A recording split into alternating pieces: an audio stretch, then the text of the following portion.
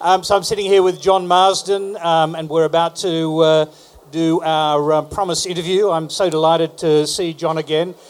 He quite often finds himself in hot water because he does steer away from mainstream ideas quite a lot. So let's start with the most controversial one, and that is your ideas on bullying, because you did cop quite a lot of flack at the Byron Writers Festival and various other places. First of all, tell us what you said that people have taken against, and what's your defence? Well, in a majority of cases of bullying in schools, it seems to be more about kids giving feedback to other kids, but doing it in a rough and ready way because they're not sophisticated enough to express what they're really trying to say. So if someone calls someone else a dobber or an idiot or a dickhead, then that's their way of saying that your behaviour and your attitudes are really uncongenial for us, and we don't want to mix with you whilst you hold those views or while you behave in those ways. And that means if you understand that, you've then got a choice. You can change your behaviours and attitudes, or you can think, no, bugger that, I'm going to keep going the way I am. But so, obviously there is, wholehearted, serious bullying based on race and culture and those kind of things. Are you trying to separate that out from what you're talking, or are you saying the kind of bullying you're talking about is the largest section of bullying? No, there are so many different types of bullying that the word itself has lost its meaning and would be better not used, because it's used to cover such a variety of situations that it doesn't really have meaning for us unless we unpack each situation case by case, which is what I do as a school principal. I'll spend hours every day talking to the witnesses, talking to the participants, trying to understand the dynamics of what's happened before I rush to judgment and say, okay, this is bullying. And sometimes it is, but more commonly it's people just expressing a sense of dissatisfaction or anger at the way someone's behaving. And so if they can find some common ground and move forward together, great. And sometimes they can. Sometimes that's not easy at all. So let me put this boldly, because the thing that got under most people's skin was that you said that a lot of bullying is due to the unlikable qualities of the person who's being bullied. Now, do you kind of stand by that? Because there's been a big backlash against that idea.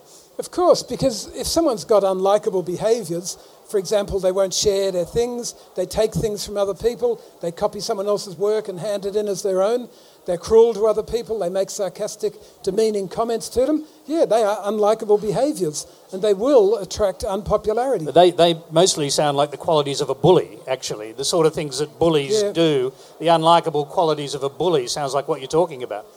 Well, not the other way around. But one of the things to understand about bullying is that humans by nature will choose their preferred weapon. So if you're good with your fists, but not good with words, you will choose fists. If you're good with words and not good with your fists, you'll use words. And so those quick-witted kids who use language skillfully but cruelly will be unpopular.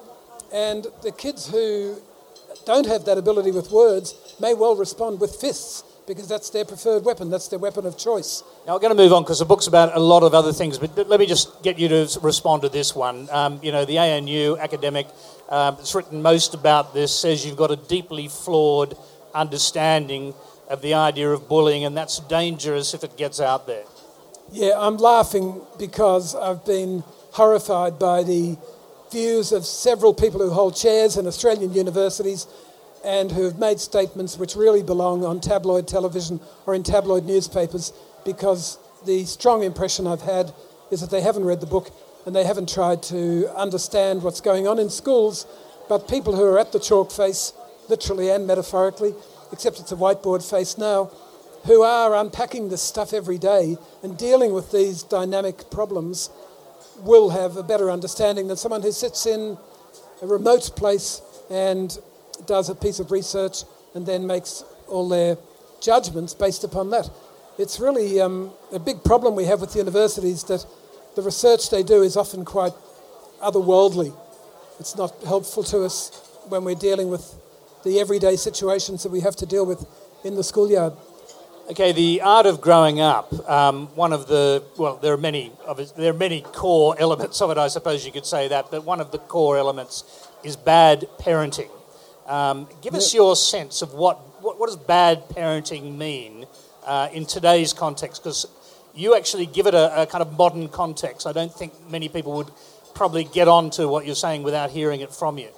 Well, again, it's one of those terms which is so broad because it covers such a huge range of possibilities, from someone burning their baby with cigarette ends to someone bashing a child, and all the way across to people who are over-loving, over-obsessive and over-controlling. So the people in the second group would justify their behaviour by saying that they are caring for their child, they love their child deeply, and this is how they show it. But that kind of obsessive manipulation of the child's life and that over-controlling attitude to the child is counterproductive, and that will result in children who are not able to function effectively right through childhood, right through adolescence, and as adults they are kind of doomed because they lack resilience, they lack the inner strength that adults need, and they lack the range of abilities that we need to have successful lives. For example, they don't have a range of solutions to a problem because their parents have solved every problem that's come along. Are you talking about what is colloquially known as helicopter parenting? Yeah, helicopter parenting. I call it curling parenting, after that obscure sport where people carefully smooth the way for the boulder as it goes along its ice trail. They clear away all obstacles so their children can have the perfect path in life, whereas perfection is not life. Actually, it's not how it works. No, good parenting means giving your children space and leaving them to it, standing back, just letting them go. And yeah, they'll have problems, they'll graze a knee, or they'll come back with a bruise, or they'll come back upset because one of their friends has dumped them. But that's life. And childhood and adolescence is the time when you start to get used to those situations, find ways of dealing with them, find strategies that will improve things, rather than running to your mother or father every time those things happen. We have had an epidemic in the last 10 or 20 years of anxiety and panic among teenagers and children, manifested in such ways as 15-year-olds, 16-year-olds locking themselves in a toilet or hiding behind a tree and ringing their mothers or fathers or grandparents to come and get them because they've lost a textbook or they've lost their pencil sharpener or they can't find the room they're meant to be in for science. Now, you seem to find the root causes of that in a kind of broad anxiety in the community, anxiety in the Western world, actually, about what's going on.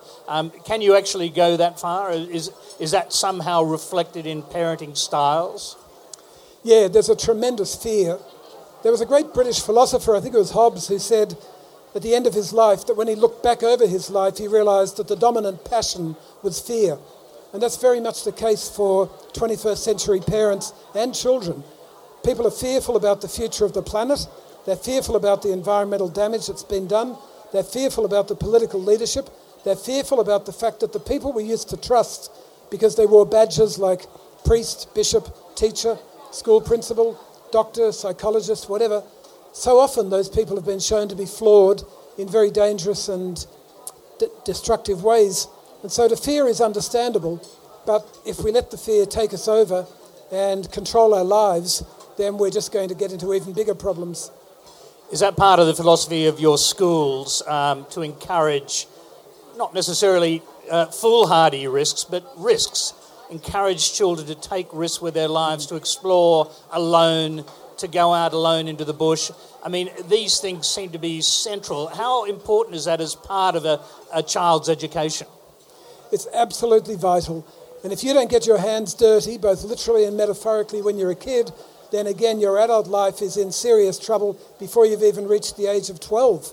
So you have to get out there, dig a vegetable garden and plant the vegetables, go and explore the bush, go down to the creek, make mud pies, watch the bees, watch the insects, study the birds, follow the animals, check the animal poo out and see what they've been eating. You've got to do that stuff in order to be a real person and to have contact with the real world and to start to grow in wisdom and understanding and insight, which are so essential if you want to understand humanity. What are the limits then, John? I mean, we heard about your bomb-making class, and like I said, ASIO bureaucrats might one day learn about that and think maybe that's not such a great idea, but what are where do you set boundaries and limits in that kind of environment? All these years I've been wanting to correct you in something, and I've finally got a chance. It's not the bomb-making class. It's called Explosions Club, which is obviously very, very different. Yes, you can't really make explosions without building a bomb, though, can you, John? No, there are a few bangs, I must admit, and more than a few. But, yeah, of course, there are limits to all this, but we do have to, time and time again, battle with the fears of parents who, when they enrol their kids in the school, because it's a bush campus, will say to me, but what about the snakes? And what about if a tree falls on them? And I'll say to them, the most dangerous part of being at the school is the drive to and from school in the morning and the afternoon. That's where you need to be on your guard. But the rest of the time, those fears we have of that great unknown area we call the bush are largely irrational. The chances of being bitten by a snake or hit by a falling tree are minimal. And so to protect our children from physical injury and to make that the be-all and end-all is to follow a false trail and to cause emotional damage and social damage to them. Because physical injury is not the worst thing that can happen. Everyone can cope with black eyes and a broken arm or a broken leg or whatever. I've got one final question for you. You would have been aware of one of the kind of key elements of Vision and Voice, the conference, is the empowerment of students within their own schools. That is to say, to give them some say or authority over their own education, and that authority gives them a kind of sense that they are also in control of their education to some degree. What do you think about that idea?